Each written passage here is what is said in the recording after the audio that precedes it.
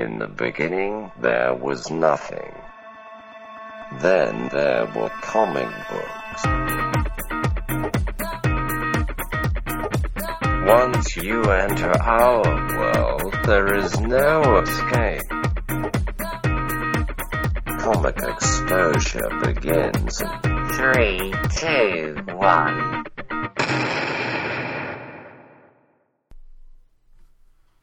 All right, welcome back to Comic Exposure. Yes, Comic Exposure Round 2, dude. I was going to say Episode 2. Episode 2. Issue 2? Issue 2? I don't know. I think Episode 2 works.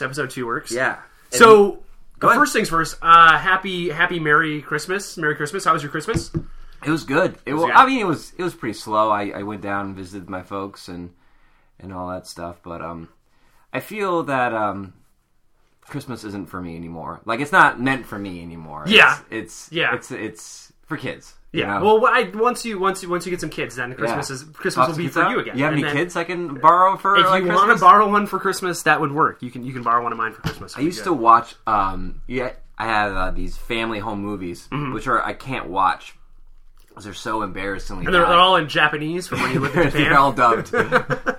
But one of them, I remember, I think I tried watching it when I was about 13 or 14, and it was me on Christmas, just being the most, like, selfish, just, like, present mom. Like, I want to open this one, and then someone would be opening a gift, and be like, I want to open it. And I'm like, good Lord, I was a jerk, though. Renner had his birthday party in the beginning of December, my son, Renner, and it was, like, Lord of the Flies when we opened gifts. Like, every kid was, like, just on top of everybody, like, trying to see what was in the gift or wanted to open the gift with him. It was crazy, dude. And the birthday boy's like, it's mine. Yeah, it's mine. It's mine. Gift. Yeah. All right, so, episode number 2. Comic Exposure. Oh, man. So this is our second episode, and as we explained last week, we'll just do a quick recap. Comic Exposure is it's like a book club for comic book trades.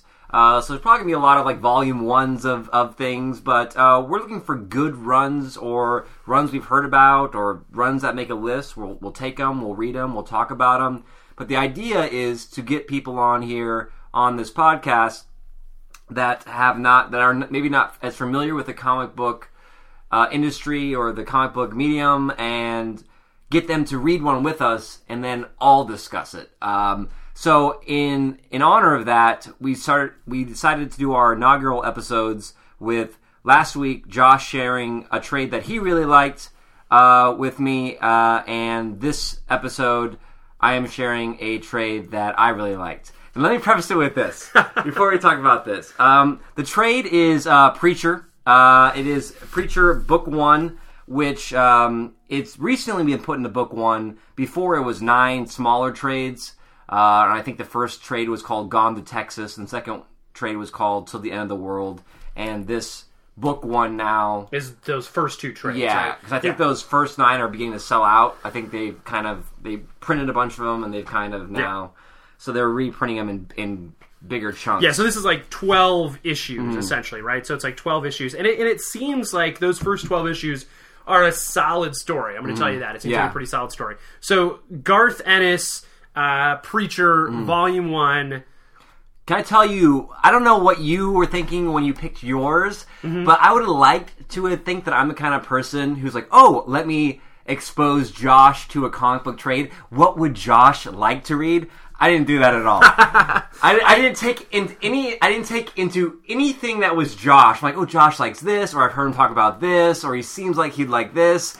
I went totally selfish. I said, okay, we have an opportunity to talk about something that I really like. Now, having said that, the caveat is, I understand that this is not everyone's bag. So I'm not looking for you to come in here and be like, yeah, it was great. Like I'm not going to come across this table.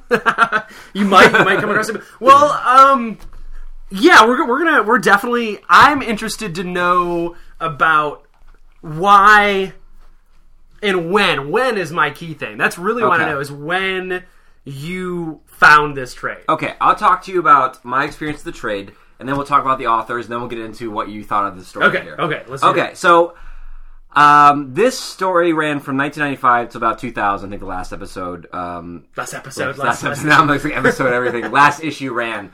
And I jumped on board I don't know what year it was, but I was probably about 15 or 16. Okay. So let me say that makes perfect sense. That makes perfect sense. That makes perfect sense to me. All right. So okay, yeah. So I'm 15 or 16. Other things that are popular: Eminem, ICP. Oh no, not ICP. I'm from Michigan, so like ICP is I love Faygo, dude. I don't like ICP. Yeah, but I love Faygo. No one likes ICP, but I feel like when we talk about the content of this book, yes, yeah, and I don't know. I feel like the 90s. This is a very explicit book, and I feel, of course, when you're 15 years old, you're like, this is like pornography, basically. Oh no, like, it's total. I can totally see 15, 16-year-old. I'm going to be honest with you. I had never even heard of this until you had mentioned it to me. It would have been months and months ago. Oh, I mentioned it to everyone. But before we talked about this, I think you have another podcast. You're on another podcast. And I was on that for an episode of it. HodgepodgeRadio.com. We didn't even say that comicexposure.com. Oh, yeah. And Twitter. On Twitter, find us on comicexposure.com. Twitter, we'll hit this again at the end of the episode. But you had mentioned it then, because you had talked about how it was one of your favorites. So when you told me that this was the one we were going to read, I'm like, well, that makes sense, because you told me it was one of his favorites. Yeah. So let's... So yeah, I would, but I couldn't, because I lived overseas. So I didn't have, I'm 15 years old, I have a lot of money to spend, and trades are I think they're about $9 or $12. So I'd go in the summertime, and I remember just got a trade to read on the plane back to Japan where I was living. So I got the first volume, the first 6 issue, or yeah. So. Yeah. And I read it on the plane, and I was like, oh, this is good. I will wait another year to get the next trade. And so I must have read those first issues just over and over again. Like some people can quote movies. Like if you were reading, I could probably just like read along with your mouth. Like, do you think? Okay, so do you think your real connection to this is because you were overseas? I'm not saying you. No. I'm not going to say that this can't be someone's favorite, because there are some really redeeming things about it. And that's going to tell you what... That little thing right there tells you what I think about it. Yeah. But do you think that your real connection to it comes from the fact that this was your American thing? Like, you grabbed it in the summertime while you were in America? Well, I mean, this is... Because, surprising enough, Garth Ennis is from... Ireland. Northern Ireland. Yeah. And this is an incredibly... This is, like, super American to me. This screams... 90s America. Yeah. This book does so much. Let's talk about Garth Ennis and we'll get into it. Let's talk about and then we'll kind of pick it apart story, and then we'll jump in like I like this, I didn't like this. All right, so Garth Ennis and Steve Dillon. Garth Ennis wrote both. They're both credited as coming up with the story. Yeah, but I think it's pretty much Garth Ennis. Garth Ennis has won like a bunch of Eisners. I think he won 3 Eisners just for Preacher. He and the writer, the artist Steve Dillon, they're a good combination. Well, they've worked together a lot. I'll say that they worked first on Hellblazer. They did a very famous run on Hellblazer that the movie kind of stole a lot from, and is kind of like the definitive John Constantine kind of route on there. And then they went and they did a long run on Punisher Max, where they kind of brought Punisher back and made him, that kind of gritty character. Yeah, I mean, if you read this, you're like, oh, what mainstream character would you do? Yeah. Oh, Punisher. Yeah.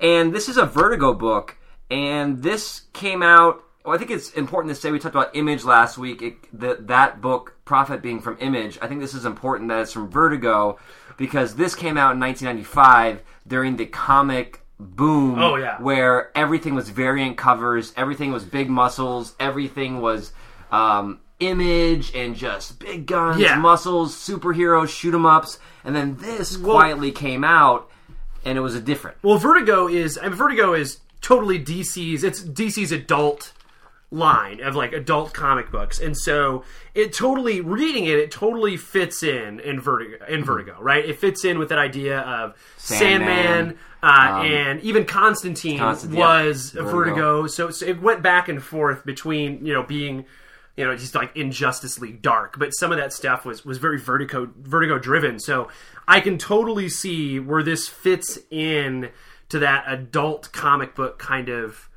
90s push. To get this sold in a major market with what's in here. I mean, there were underground comics in the 90s that were just messed up. Yeah. But as far as getting it on racks, if it's not through Vertigo, a comic like this isn't going to get into mainstream in 1995. I don't think. And you know what? It's. I was reading. Actually, I listened to an interview that Garth Ennis did at Emerald City Comic Con, and he's talking about how he had little to no pushback from Vertigo. Yeah, none. He said as far as his the person over top of him had no problems with it. He's I'm pretty sure that some people above her didn't like it, but it made money, so it didn't matter. Yeah, there's what? Yeah. I think they just want to kind of break even with Vertigo stuff. I don't think it's this is kind of, we want steady stream. Yeah, we allow. I think it was in the 90s they had. It was a place for creators to go and play and kind of own their characters. I think they got to own these characters, and that was a big issue in the 90s because none of these you can't own these. They weren't going to own Batman. No one's going to own Green Lantern, but they could.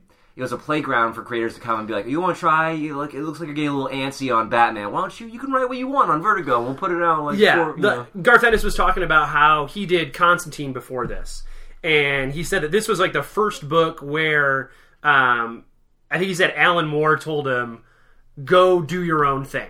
So he's it was the best thing to Alan Moore. He's Alan Moore told me to go do my own thing because he mumbled it to him.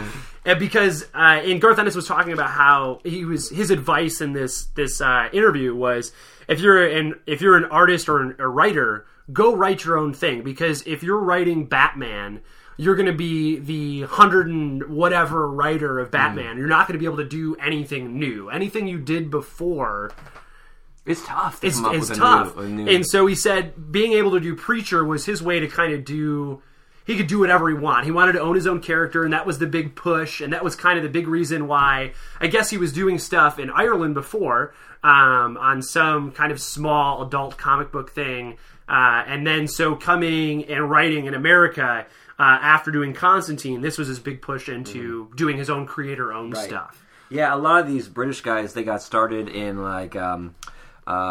the English comic book scene, was it Odyssey or 2000? 2000 AD. 2000 AD and Judge Dredd. And then the United States pulled a lot of these artists and writers.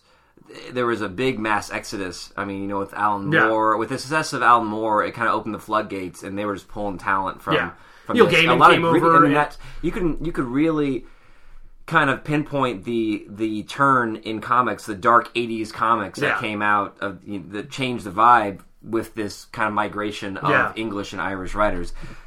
So, Preacher Volume 1 follows the story of Jesse Custer. Finally, we're gonna get to what it's about. Jesse Custer, who gosh, it's so tough to explain. It follows, and if you jump in anytime to summarize it follows Jesse Custer, who when we meet him, he is a preacher who, I don't know if he's lost his faith, but he's kind of lost his way in life. When we meet him, and we don't know why, and the first time we see him, it's at a bar, and he's getting drunk, and this is the Earth story that's happening. And meanwhile, the first book is a lot of what's happening in the Kingdom of Heaven, and what's happening with the angels, and what we find as a reader is that there has been a new creation in heaven by the name of Genesis. And so it's basically, a Genesis is essentially an angel and a demon make a baby. And that baby is Genesis. They make a baby! They make a baby. And it's locked away, right? Am I under that? It's because if it's an angel and a demon screw, you gotta lock that baby up. I don't care how cute it is. And so God... They locked this thing up. God doesn't know about it, right? They didn't want God to know about it. Am I missing that part, or was that part in there? As soon as it's born, God finds out about it. Okay, all right. And then God says, "What is that? It's different. It's powerful." It freaks God out, and God quits. He basically quits heaven. So God quits. There's no God in heaven. There's just no one on the throne except for... There's a couple different types. It talks angels. about different types of angels. Yeah. So warrior angels and the seraphim. Yeah. I don't know. I thought you might... No, they're actually... The seraphim are actual angels in the Bible, so that's there. Oh, yeah, that's on my list of questions. We're going to get to those. They're there. So it's... They've got them and... Genesis gets loose. Yeah. And then Genesis... And all you have to know, it's like the MacGuffin. Basically, it's it's ultimate power that's equal to God. Yeah. And so that's happening in heaven. Jesse is having his problems on Earth. We meet two other characters. These are all separate stories at this point. By the name of Tulip, who is the love interest of Jesse in this, and Cassidy. We'll talk about the reveal on that in a second. And Tulip and Cassidy have their own issues. Tulip's running away from what looks like she's involved in some kind of hit. Yeah. Cassidy is kind of like a vagabond, like Irish... we'll drop it. Irish vampire. Irish vampire. and so just... Okay, so it sounds like a joke. A preacher, a female hitman... An Irish vampire walk into a bar. But essentially, that's what it's about. And it's about their travels. And so Jesse gets... Genesis goes inside Jesse. Mm-hmm. And essentially, Jesse gets the power of the Word of God. Whatever he says, people have to do it. Mm-hmm. So if he says jump, you jump. If he says jump off a bridge, you have to jump off a bridge. You have no... control over yourself at this whatsoever. You just do. He doesn't have any super strength or anything like that. It's just the Word of God. Yeah. So he has the power to say it and it happens. So he can make it happen. So the first arc of the story puts the power into Jesse and then reunites Jesse with his ex-girlfriend Tulip and Tulip's new friend Cassidy. Yeah. And basically it is all these people getting together. They all have problems. They're trying to figure out what the hell is going on. Everything's accepted very... Yeah. That's what the vampire is like, oh, holy crap, he's a vampire. That's cool, come along. And he feels bad. He's like, I thought I was coming bad as a vampire. Yeah. Like, it's like... that's... Okay, yeah, come on. And so... It's like it has this really Wizard of Oz vibe to it. It is. Oh, that's like a really Wizard of Oz vibe. You've got Jesse, who is essentially Dorothy in this story. Dorothy with the power of God. Yeah, because then you've got Tulip, who's along for the ride with him, and Cassidy, who's along for the ride with him. And essentially, what is Preacher's goal now? What does he want to do? He wants to... what does he want to do? He wants to find God and hold him responsible for walking out on his creation. Yeah, on creation. Yeah. So he's... Jesse Custer is a man with a code. That's what you understand, Josh. He's a man with a code. He is a man with a code. And he won't stand. He won't stand. For the creator of everything to just walk out. He's not going to stand for it. Yeah. And I get that because he's a preacher. And so he feels that he's put his life into this, and then so God's taken off on him. So that's essentially what this first book is about. And it's a road trip. It's a road trip. Yeah. To find God. A road trip to find God. But not like eat, pray, love. Yeah. But that would be great. Oh my God, I'd love to see Jesse Custer like on a 3-arc journey to like he's in like Naples. Right.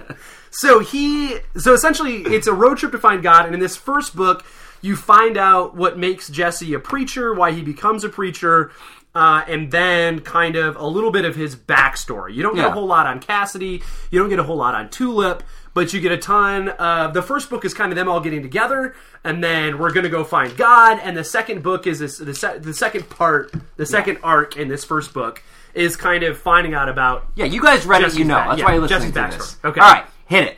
All right. Go ahead. Go. Give me what you know. I'm going to give it to you. Go ahead. I'm going to give it to you. I didn't hate it. I'm gonna be really political. This is a lot to read without liking it a lot. It was really long. I didn't hate it, but I know why you liked it. And now that you told me that you read it when you were 15, I totally know why you like it. But as finding it as a 32-year-old man, it was okay.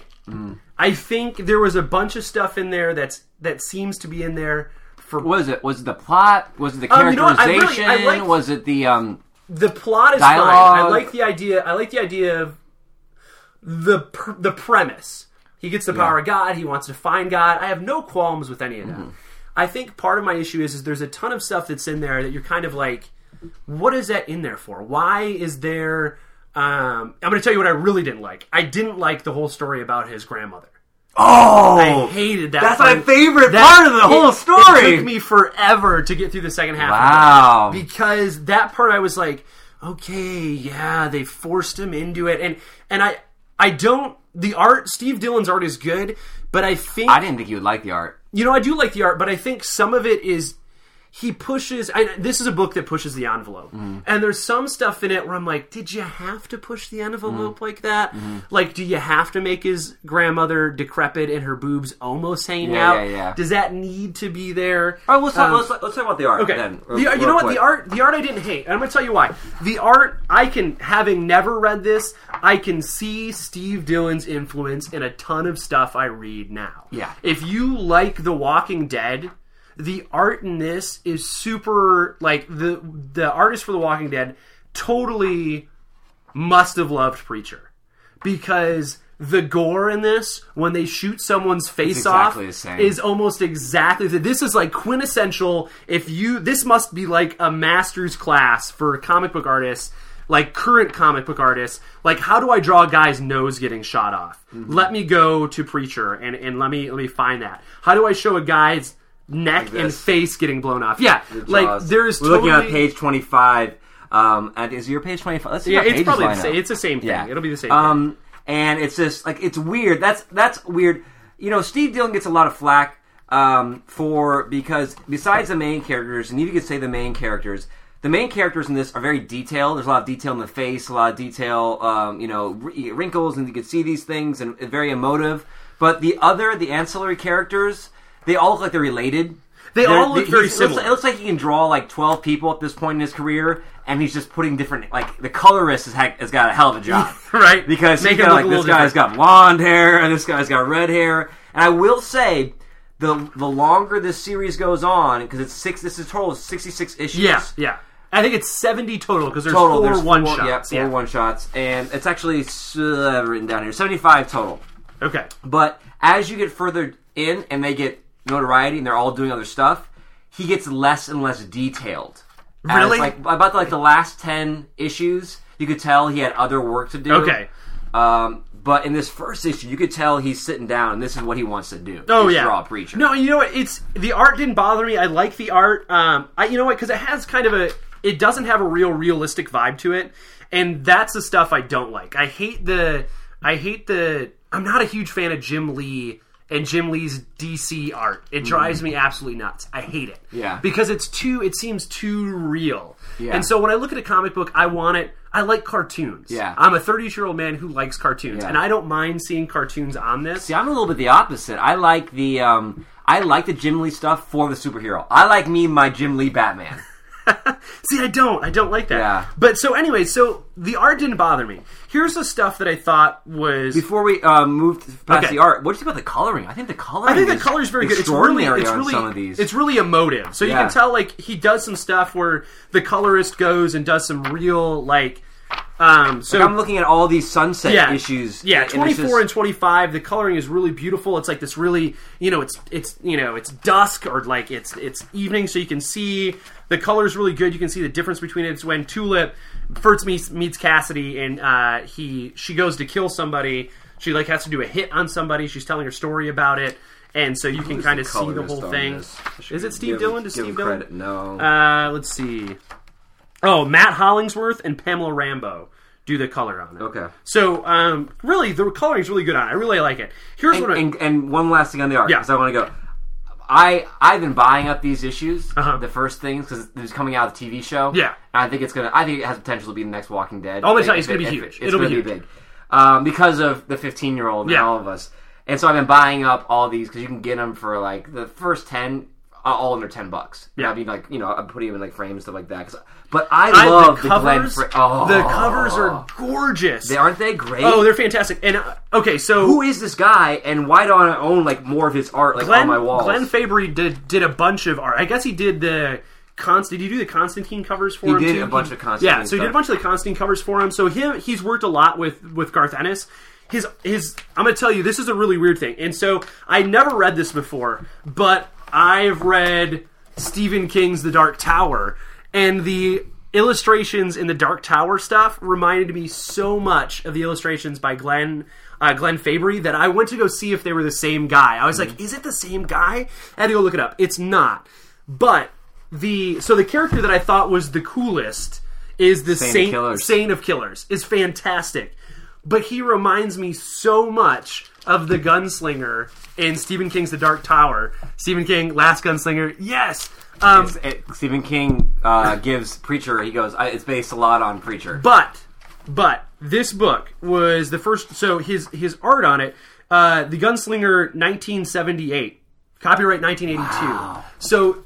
Well, I think this one, Last Gunslinger. The Last Gunslinger is his comic book version of.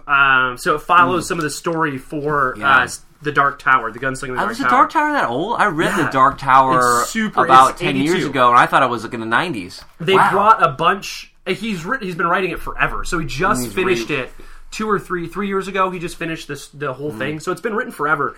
And it was serialized first, so there was some stuff that was... I got to the third book, and then he's like in the real world, and then I stopped reading it. I'm on book 4. I didn't finish it after book 4, so don't hate me for not reading any more than that. But it totally... The gunslinger in this book reminds me of the Saint of Killers, because the Saint of Killers can shoot anything, man. He points at it, they die. He's like, fantastic shot. And so there's a part in The Gunslinger by Stephen King, the very first book, where he's in a town and he's shooting everybody, and like it talks about how fast his fingers move and how he loads his gun so fast, and it's like singular movements. He picks out targets, and I was like, Garth Ennis must have read this, and then later to see Stephen King go, The Gunslinger was a lot of influence. It's like art begets art begets art. Yeah. So it was a really cool kind of. The Saint of Killers is a great character. I love the Saint of Killers Jesse relationship. Yeah, because they're kind of cut from the same cloth. Or I mean, there's even the first meeting. There seems to be kind of like a mutual respect. Yeah. Like all right now. Till next time, preacher. Yeah, right. You know. So that's not the only cowboy that shows up in the book. And I haven't read beyond book 1. And I'll be honest with you, I probably will not read all 75 issues. Of the Preacher. It's a big commitment. So why does the Duke follow? Why is John Wayne talk to Jesse Custer? Oh, well, they tell you did you get to the grandma part? You get like that, like it's like a hallucination. He first comes to him as a hallucination. Yeah.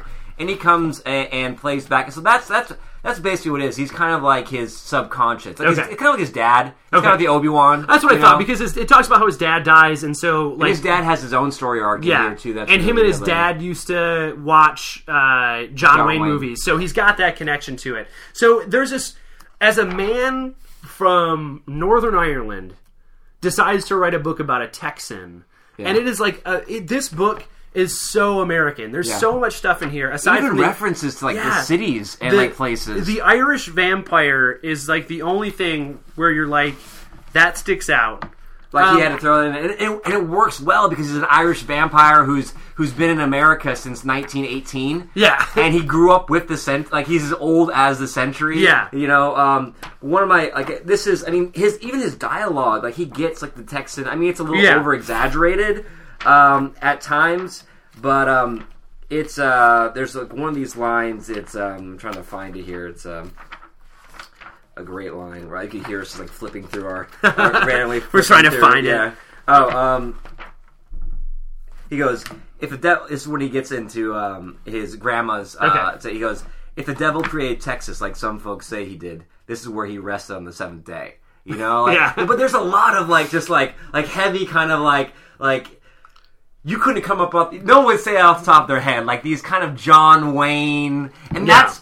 So when I read it as a kid, that's credit to Garth Ennis, like how much steeped in American culture it is. So it's really good. Anyways, when you were a kid, I'm sorry. When I was a kid, I mean, I was really anti-cowboy, being the punk rock. You know, I was like anti-cowboy, but I'm like, oh, so you like read this? And I wouldn't recommend to my punk rock friends, you know, because like, it's fucking cowboys, like it's cowboy, but. One of the things I found out as early I was at college, I go, I love the Western genre. And this is a Western. Oh, yeah. Like, even though it's steeped in angels and demons, it follows the Western plot line. And that's when I started listening to, like, outlaw country, you know, like Willie Nelson and David Allan Coe. And, you know, living here in Arizona, so you have this atmosphere. I mean, they go through the Southwest, like back and forth through the Southwest, and they travel all over the world as this story unfolds. But it's it's so much Americana in here for an Irishman, and it's just and that one, and I think you might be right. It was, and maybe it definitely is. It's part of it. The reason I liked it is the fact that it's like. There's a lot of sodomy in here for like he has sex with a chicken. There's like a guy who has sex with a chicken. And I think that's the stuff. As I read it now, I'm like, who's going chicken hunting? Like who exactly? Why is that in here?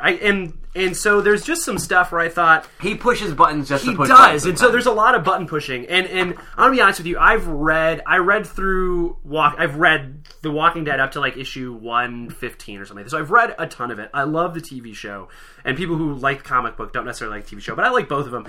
I stopped reading Walking Dead because it got like the bad guy got too ridiculous. So they meet this. So they go through the governor. The governor's a terrible guy, and then there's the next guy. And the next I stopped reading right after the prison when they get to like that little suburban neighborhood. Okay, and everything's looking okay. And so there's another one. They meet another bad guy, and this guy's worse. And I don't have a problem with swearing. I swear.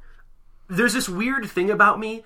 I don't mind hearing the F word, but it's so weird to read it a bunch of times. I don't know what it is. And there's a part of me that, like, as a guy who was in bands forever and wrote songs and did all this stuff, I try to avoid swearing because it seems lazy everything to me. Everything becomes about it. Yeah, and it seems sometimes dropping the F word just seems lazy to me. But at the same time, I understand it. People talk that way. Yeah, I mean, it's these people. Yeah, I think about this. And if I just saw someone's head get the shot sodomy off, and like all that stuff and the cussing. But you think about, I mean, Tarantino does that in Pulp Fiction. But that's what I'm telling you. Like watching it is different for me than reading it. And because that Gibbs scene in Pulp Fiction could have easily been written. Oh yeah, by Garth Ennis. Yeah, well, because there's a scene in here where the cop is all tied up in S&M garb, right? The cop who's following him, and it's so like this is the best, toughest cop ever, and he's homophobic and says like terrible stuff. Yeah, and so that's a weird scene. Do you think that is this offensive to gay people? No.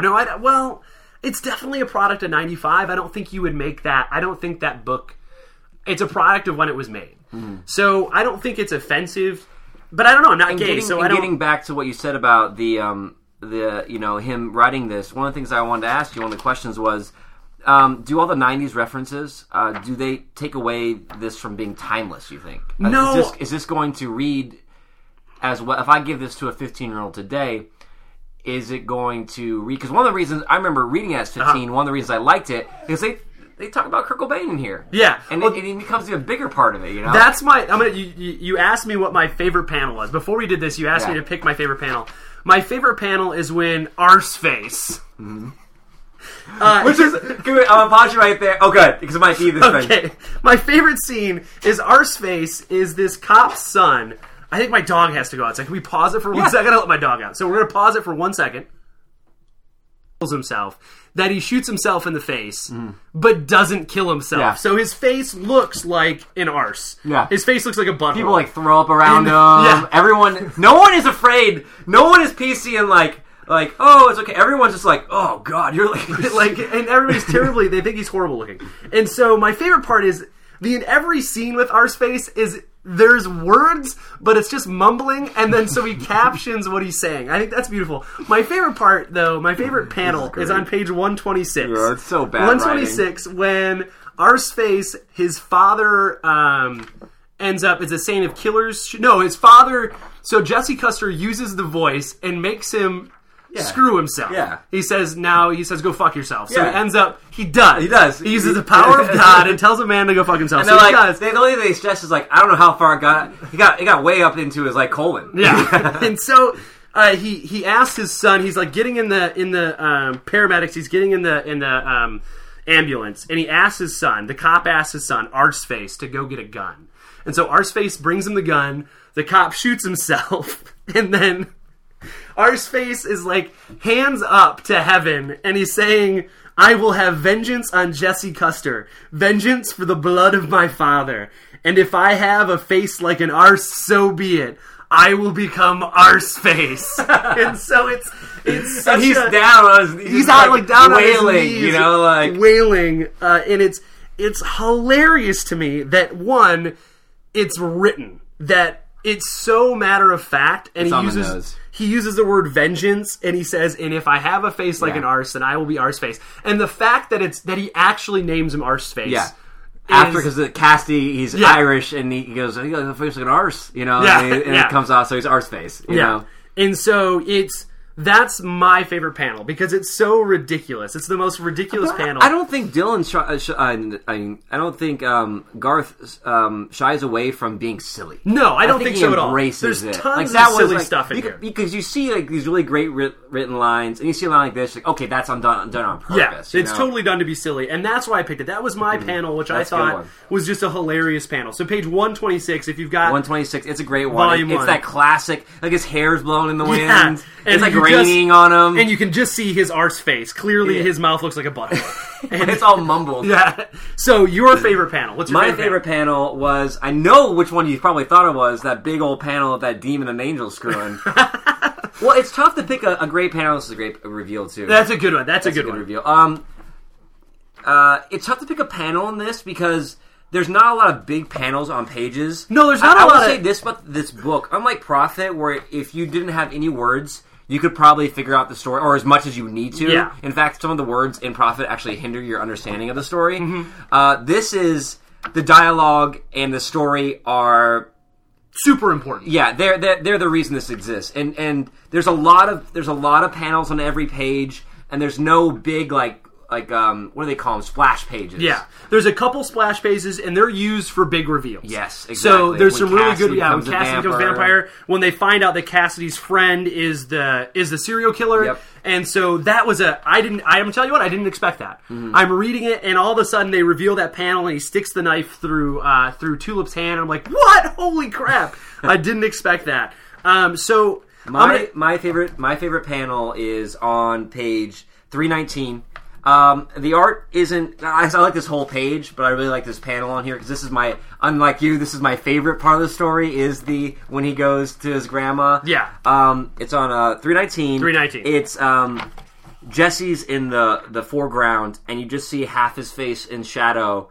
And this is after he believes the love of his life has just died. And John Wayne has rallied him up to like stop being a pussy dude. This is like you're a quitter, and he's like I'm gonna tear some stuff up. Yeah, right. Yeah, and he has like this whole Clint Eastwood, and he just uses the word on all these like this character of Jody is I think a great character. I love the relationship. I do as much as Jesse hates to admit it. Jody is kind of like his dad in this. It's his father figure. He taught him how to fight. Yeah. He made him as hard as he is. The reason Jesse is even equipped to go on this journey is because Jody would kick his ass every day of his childhood. Yeah. And here you have like this surrogate father-son showdown, and even Jody in the end when he dies has this look like I'm proud of you. Yeah, like you as he chokes him out, and he just hates it so much. That this is the guy who killed his father and his best friend. Yeah, and the one-eyed Cyclops. The one-eyed Cyclops, the guy who like put him in a coffin underground. All this stuff. And and so here, like it's just like you just close up a preacher. Half his face is covered in shadow. There's a lot of detail. You can see the stubble. He's got the cigarette hanging out. Cigarette hanging out. Joey's in the back. It's just like that badass. Like there's a cross burning in the background. Like this is. Very little work would have to be done to translate this to a movie scene. I'm going to tell you what, and so if we could talk about that, I was talking about, this was, when they were talking about making this, it's gone through a bunch of iterations, and it was going to be an HBO show, right? And so Which would have been awesome. The guy who was going to do it for HBO wanted it to do it was going to do this. Every issue. Every issue as a 60-minute show, and it was going to be a shot-for-shot adaptation of it. Yeah. So... Like a 300 type of, or exactly. Watchmen does a lot of the stuff where you're like, that's almost the exact same thing. 25 pages, 25 minutes. And so, I can see this, and I'm going to tell you what, if it's a TV show, I'm going to watch it. I'm totally going to watch it. Yeah. Personally, this second part was hard for me to get through, just because I was like, okay, so there's like a one-eyed Cyclops. Yeah. Like, I got the part about this made Jesse who he is. I just thought that at this point, my pushing the envelope meter had just gone like, are you kidding me? But I'm not going to tell you, it's not a bad book. I would never dissuade anybody from reading it, because I think you can totally see how much this has influenced a ton of stuff just by reading it. Like, the generation, you who read this, and like people who read this when it was out in 1995 to 2000, definitely you can see it's influenced those comic writers today. Yeah. So you can totally see that in here, and I'm not gonna lie, I can see that in here, and I appreciate this book for what it is. But the stuff I like the most, the covers are fantastic. I like the character of Jesse Custer. I think he's a complicated character, and I think you get a lot of why he's complicated from this first book. But the envelope pushing just got a little too much for me after a while. And it might be, if I were reading it monthly, it might not have been, but reading it in one dose, I'm just like, it's a lot. Yeah, it's a lot of envelope pushing. I mean, even I would have like a year off between days, So we have 20 minutes left here. Okay. I have some questions I want to ask you, and I want to give my big push for Preacher. Okay. And kind of talk about like the rest of the series, and what if you do drop off now, which I totally understand, because if this isn't something that entraps you, then it's not going to ever. But but I think it realizes itself. But more curiously, I had a question for you. Is you're religious, right? Yeah, you're practicing. Yes, I'm a Catholic. No, I'm not Catholic. I'm Christian. Do you still go to church like every Sunday and things like that? Is this what do you think? The religious aspect. You want of it. is this offensive to me? I know it's not offensive to you. I know it's not offensive to you. Or else if I thought you were going to be offended by it, I'd be like, I probably still would have made you read it. Yeah, but I'm going to tell you what. This is so quasi-religious that I wouldn't even I wouldn't go. I'm surprised that if this offended, and I'm sure it did. I'm sure this offended people because I didn't see the hubbub about it in the 90s, but I'm sure it offended people. But I don't see how, because it's so there's angels and demons and God takes a vacation and all this stuff. And he does there's a dance around religious stuff. What do you think what do you think with this whole aspect of him? I mean, it's kind of vague, his mission to hold God accountable, basically, for leaving. It's that really that Western trope of a man walks into town and he's gonna, hold people responsible for what they've done. And he's going to do it under his own thing. This idea of God abandoning his creation. I love that idea. I think it's a great. I think it's a great idea. God so much, he just dipped. He's just he quit. What do you do if God quit? And all the angels are like. They're just having things. They're just trying to keep things together. They're if some people find out that God quit, we're in trouble. Oh yeah, this is going to go bad. You know what I thought? I think it's a really cool. It's a good storyline. I think it's a great idea, and it really to have Jesse. You kind of get his backstory, why he's so religious because of all this. You kind of forced religion on him, right? His grandmother essentially forced religion on him. For some reason, he's destined to be a preacher. I don't know if that's explained later on, but all the men are. Yeah, well, it says in here. All the men are. But I don't know why. So I don't know if there's a why later on or not. But so all the men in that family are preachers, and so he really gets this forced into religion, and he's put in this terrible situation as a kid, and so he really literally finds salvation in the Bible, right, as a kid. And so, although he's being forced into it, and his grandmother's making him do it, he's really mad about that aspect of it, he then finds solace in all of his suffering that his grandmother's putting him through in the thing that she's forcing him to do. Exactly. And so, this is torn, and then he finds out, it's real. This is real. This is real. And then God totally bailed.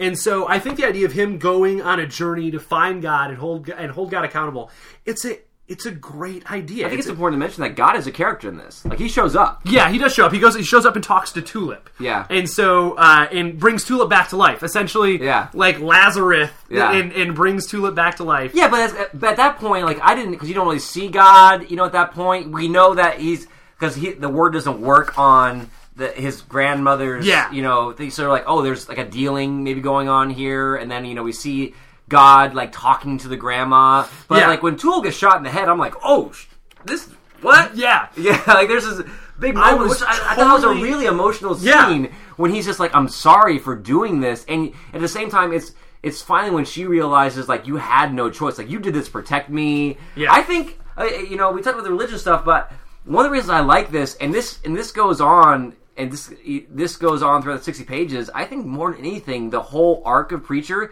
is just a really great love story between Tulip and Jesse Custer. It's like that burning, so bright, like cheesy, like True Romance. Yeah.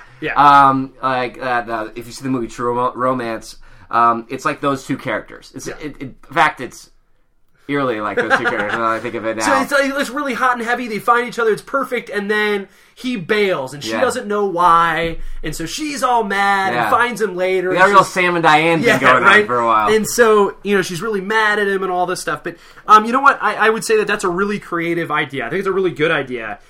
Someone's going after God, and not in a way like I'm going to kill God, but in a way like I want to know what's the deal, God?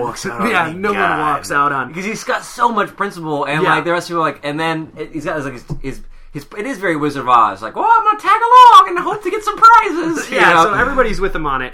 So I love Till. It's cheesy, but I like the till the end of the world thing. I like his little like pet saying to Tulip, where he's like, "I'll love you till the end of the world." You know, that's going to be in your vows when you get married. It's going to be my tombstone. That's going to be it. It's going to be in your vows. You're going to sit in the back and be like, you just referenced Preacher. And I'm doing one of these like turns to you. Give me the wink. All right, so I you know what? As a religious person, I'm not offended by it. I also think it's kind of a cool idea. In fact, if the premise of God ever did walk out, the idea that someone so like Jesse he seems really unreligious when you first meet him because he's lost his faith. Yeah. But then when he finds out that God bails, he becomes like super religious and like, God, you can't do this. Why would you do this to your creation? And so he goes from a man who lost his faith, who totally like wants his faith who wants what he believes in to take ownership of what it's done. Does that make sense? Would you say that, do you think that Garth is an atheist or he's religious? I know the answer to this, by the way. I don't know. I would say that based on what you've seen so far. I'm going to tell you that his upbringing was probably very religious. I'm guessing Northern Ireland. His upbringing is probably religious. I'm going to say that Garth Ennis, I don't know. He's a staunch atheist. Staunch atheist. Yeah. I wouldn't be surprised if you would have said either way. I wouldn't be surprised had you said either way. Well, I think one of the things, as someone, you know, I don't know if I'm atheist, but I've never been to church. But I'm fascinated with stories about like angels and demons and this whole, you know, like stigmata culture. You know, I love it. I love it all. I love the myth and lore of it. Yeah. And because I don't have to sit in front of it every Sunday. It's all like new to me, and it's like exciting. It doesn't seem well. I'm going to tell you that antique, and I think that's where he's coming from, a place where he's like, because he is an atheist, these stories and these characters, he can play with them. Like he can play with some of these themes and position them in ways. Like I think he's like, what would happen if God quit? And like, well, you know, and then like just take it from there. You know, I think it's an interesting take on it. But until I knew that, I wouldn't be able. I don't know if I would be able to guess either. Yeah, and I would say that there's some. Well, the content of it kind of leans pretty graphic, and it's probably not like if we were a super Christian, this probably isn't something you would write. But at the same time, there's some really that focuses on some really religious stuff, and there's some actual like things that are fairly religious, but then there's some stuff that's so left field in here that's again, he plays with the idea of religion, and he's able to do that. And so I think that makes it cool, and that's the part where I said I don't think anybody who's actually religious would be offended by the religious aspects of this story, because it's so like he's playing around in a playground. Exactly, and so I it's fascinating, and so I found that really kind of cool. So what do you got? What else do you got for me? I've got TV series. Haven't cast it yet. It's Seth Rogen and his writing partner, who they write everything. They're the ones producing. Yeah, they're the pilot, co-producing it. And they're big fans. They have said that they're not gonna do like a shot for shot recreation of it, because they go, if you want that, go to read the comic book. But he says like it's gonna be like a faithful adaptation of it. It's Preacher fans shouldn't. Everyone says no one's gonna say Preacher fans are gonna be really upset by this. But so I feel like it's gonna be probably about, as I'm thinking, like on par with Walking Dead as far as how close that is to the actual text. Which, if you've read, there are major differences, but the tone is the same, and you're I think that you've got a really good story arc here, and so you can deviate from stuff, you can leave some things out, you can put some stuff in, and it'd probably be a really good TV show. So the question is, who do you cast? Casting. I'm gonna give you this nugget. I don't know if you know this. I was reading this because I did some digging when we were gonna do this. One of the guys, when they were gonna make it into a movie, one of the guys that they had cast to be Cassidy is or Custer. I'm sorry. Jesse Custer was the guy who plays Cyclops. Was going to be casted during the that was early Kevin 2000. Smith, like when Kevin Smith had his hands on it, which is horrible casting. He has no gravitas whatsoever in him. Like, he could play like the douchebag, like ex-boyfriend of Tulip or something like that. Like he's normally used to playing. Like I'm gonna. You know what? I would go if Keanu Reeves were younger. Or not, I would say a younger Keanu Reeves, maybe, if you weren't so, dude, bro, if you could throw, pull off a little harder. I think he's got that kind of look. Yeah. It's tough, man. Like I was trying to think about, because I'm trying to think, it hinges on the performance of Jesse. Yeah. If Jesse doesn't work, nothing works. And I think you can't pick anybody too big. No, I get it, because they're going to pay him too much. Yeah, and so I think if you're going to do a movie, you could pick like a big name actor. I don't know who would you want to. But I'm thinking as an actor from a standpoint. One, it's AMC, so they're starting to develop it now. And two, if you gave this comic book to like an actor and said you could play this character, I mean that's a pretty juicy character. That's fun character to play. There's a ton of like room to play with. Would want to be like, I want to sink my teeth into that character. For Jesse, I don't know. There's been a lot of talk. There's like this. Have you seen that show Justified? Yeah. He was Timothy Oliphant? No, the other guy. Oh! Yeah. Oh my gosh, he would be Yeah, marvelous. people kind of like said that he might be kind of good on it too. He might be too old as well. But I think he'd be fantastic. Yeah, because he's got that down. In Django, I really saw it in Django Unchained. Actually, I haven't seen it. He's like just like a henchman in there, and he really goes like Southern in it. Yeah. Like, he's fantastic. Yeah. Have you ever watched Justified? Just like the first two episodes. Super good show. He's fantastic. I hope it gets better than the first season was. Maybe it was a little very like soap opera-y. I don't know. I feel like every time I see a preview for Justified, I'm like, that looks like something I would like. But then I remember watching. I go, you only watched the first 2 episodes? I think I watched the first like 2 or 3. Okay, yeah. You got to go farther. Every show you got to give it a couple more times. It's good. It's really good time, my friend. Yeah, you do. Yeah, so that would be good. What about for Cassidy? Cassidy. Oh man, that's it. There's a lot of like British. You know what? The guy who plays Constantine would be a fantastic. I think he would be good. He'd be a fantastic. He would be great. Yeah, that's good. I don't remember his name. Yeah, me either. The guy who plays Constantine. Yeah, the guy who plays Constantine in the TV show would be really good. But he's in Constantine. Yeah. How long is I was thinking the same with. How long is that show going to last? Yeah. I like it. Have you been watching it? I stopped after the first 4. No. I stopped. No, maybe it was the first. I stopped after like the death record. When it was like that's a cheesy one. It's very X-Files, like a super X-Files episode. I'm gonna stream them all. When it comes out. I'm glad it's still going. Yeah, because I want to give it a shot, but unfortunately, I'm not supporting it in the moment. Okay. So we got I don't know a couple more minutes here. I will say this. I give this book to a lot of people. I have all 9 issues in like a. It's one of those file cabinets, and I just carry them from like friend to friend. And right now, I have a friend reading it. I have another friend, 2 friends who loved it. Another person who doesn't like. They read like half of it. And I'm like, I don't really know if it's my thing. And I like this because if you read the whole story, what is done really well is it really gives. There's a lot of movement just in this first trade. Yeah. Once you get it all, like you feel by the end of 60 70 issues, you feel like you've been with these characters for a long time. Because they've gone everywhere. It's this epic road, and they meet characters, and it's so long that characters come back, and you forget about them, and things connect. I think he does a good job of connecting the pieces. This first trade has more questions at the end of it than it does, answers. Yeah. And a lot of holes, like Santa Killer's holes. Ar's face never comes back again in this first trade. There's all, what's happening in heaven. All these things come back. There's a major element that isn't in here yet that's really fun to play with. But it's even more absurd. Like you're talking about bad villains, cheesy villains. There is some villain that comes in as terrifying, but then is made like goofy. But I wrote this down. I put Jesse Custer is my Atticus Finch.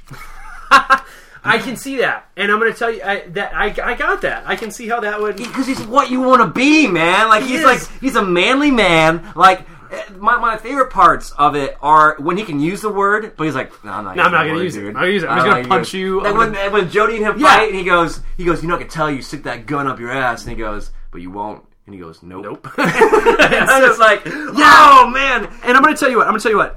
As I didn't love it. I'm going to tell you I didn't love it. I didn't hate it, but I love the trio. So Cassidy, Tulip, and Jesse Custer, great. Good chemistry. Every other character, I could care less about. That's where it starts. They bring in like things that you're like, why do we need this character? Why is he doing this? Why can't it be like a more intimate story between these three?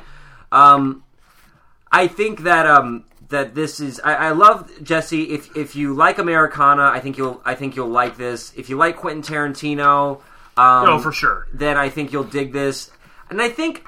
And I know you said you're not going to read anymore, but I think it's good that because this is kind of like a cult classic in the comic book industry. It's like when you buy a car and then you see that car model everywhere. I think you're going to see this brought up more in conversations and referenced by other, like, it's one of those things you're like, oh, this has been like when I only read Dark Knight, Frank Miller's 2 years ago. Mm-hmm. And I'd heard about it for like 10 years. Well, I think I heard about it a year before that. I'm like, oh, is that like the seminal book? I'm like, well, I better read that. And then now it's like everything goes back to that book, Frank Miller's, Batman.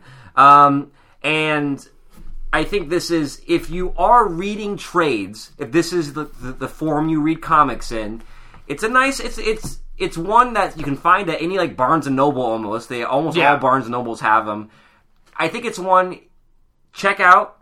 It's for as much trade as there is. I got the hardcover, and it was I got it on Amazon for $29. It says $39 here. My softcover, I probably paid $16 for it. So it's $20. It's $19.99, but I think I paid $16 for it on Amazon. It's a lot of story for 16 pages. Oh yeah, and read it. If you don't like it, if you're getting through half of it and you're like, I don't know if I can finish the rest of it, then don't, because it's not going to change. The tone's not going to change. No. The characters develop into more who they are. It goes from being serious to absurd and silly, and the tone is set in this first volume. So if you don't like this, then don't read anymore. But if you like it, then you're in for like a real treat, because I think you're going to fly through them.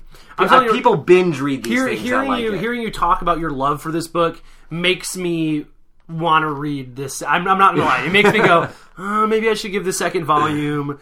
We got work to do. We got more trades to read, my friend. Maybe I should give the second volume another look and see what it is for it. Because the main characters I like, and I think it's all the ancillary stuff that happens where I'm like, the buddy cop that's in this. There's like a whole buddy cop scene. I'm like, and that's my least favorite part about this book is the detectives. Yeah, I'm going to say that. Why are they even? I don't understand. Who cares about that guy? But get back to Jesse being a badass. But but at the same time, This I think this first book, it's like small adventures that don't really seem to relate, but I think it gives you a chance to see how Jesse, Tulip, and Cassidy fit with each other. And it gives you a good shot at the world they're in. Yeah. I guess is the other thing. It's all weirdos. Like he's I always say like Garth Ennis is like Quentin Tarantino meets William Faulkner. It's just so Southern Gothic, man. And there's I could smell like dust and like blood and like it's just and Steve Dillon must just love drawing weirdos, man, because there's some. The grandma looks weird. Oh, there's imagine like a Steve Dillon. Like, what do you want me to draw this week? Well, okay, I need you to draw a Cyclops boy hiding from a guy who's screwing a chicken in a barn and gets his throat slit. And he accidentally pees on him, and that's how he finds him. Pees in his one eye. Yeah. So I would recommend this to people who like The Walking Dead. If you like The Walking Dead, you'll probably really dig this. If you don't mind envelopes being pushed, read this. And reading it now, I can see its influence in a ton of other stuff I read. Yeah. And so I'm glad I read it for that aspect. And if you like I think if you liked In Prophet last week, if you read it, and you liked the first John Prophet story, that John Prophet, like the one who's just like, mission. There's some of that in Custer, I think. Yeah. I think the only reason I like that character so much is like, I got my code. I got to do it. I got my mission. Yeah. And I don't care about how many aliens I have to screw. I'm going to get there. I don't care how many. And my suggestion is to, if you're going to do it, if you haven't read it, obviously maybe you have read this, we got to figure out, like, we got to assume, at some point we got to start developing our shows around how we assume that people have read it, and we can just skip all the summary stuff, and like go out and read it, or do we go into, this might be something you might like. Yeah. We'll talk about that off. We'll figure it out. So, read it before this TV series comes out, so you can be in the know. Oh, totally, yeah. So you can be like, oh, yeah, I read the comic. I read the comic book. I know that. You can be that guy who's at the comic book store talking about, who's so upset that they did Walking Dead Everyone's differently. got Preacher shirt. That's going to be me, dude. The first yuppie that I see in a Preacher t-shirt, I'm going to just be like, oh, man. He's so upset. So, comic exposure. Next week. Let's tell them what they're doing next week. Yeah, We got so next one coming up, we have a guest. Our first guest is coming on. Our friend, a guy that I still work with, and a guy that Travis used to work with is coming on. Anthony's coming on to talk to us about Lock and Key. No interest in comics. He hates superheroes. Yeah. Hates comic book movies. No interest in comic books. Yeah. But he likes literature, so we picked Lock and Key for him. Something that you and I had never read. I've never read. I got through a little of it so far. It is written by Joe Hill, it's Stephen King's son. Yeah. So if you like Stephen King, maybe check it out. I'm not gonna spoil of any of the style and stuff like that. But I think be prepared for something completely different for week 4. Yeah, because we haven't talked about it yet, but we're gonna. We got a little genre thing going. And we do, here. and so I would say that this is great because Prophet and this didn't have a lot to compare to, but I've read Except for maybe like pushing boundaries. Yeah, I read Lock and Key, and I'm going to tell you what. You finished reading it? Oh, I finished reading it. So they are. There's going to be a lot of. We're going to be able to talk about how I think one does some things better than the other, and so we'll talk about that. Again, Preacher influences so much stuff, and I can. Do you like big eyes? Do you like throat slit? So, if you're interested, you want to be a part of the conversation with us, you can always tweet us on the Twitter, so at Comic Exposure on Twitter. You can go to the website, comicexposure.com. We've got a little section where you can... Every page, except for the homepage, has a comment section, which goes right to us. So if it's questions on there, we'll maybe get like a little chat thing in there if people want to talk. But right now, if you have a suggestion for a trade that you want us to read... then let us know, and then we'll check it out. So next time is Lock and Key. We're going to talk about that. And then right now, thank you for listening. Preacher, pick it up if you want to read, some... If you want an awesome, amazing, mind-blowing story that's going to change your life and get you to be an English major, then... read Preacher Volume 1. No talking, Josh! All right. Now come across the table. Go ahead, sign them out. We'll see you next trade. This is Comic Exposure. Boop!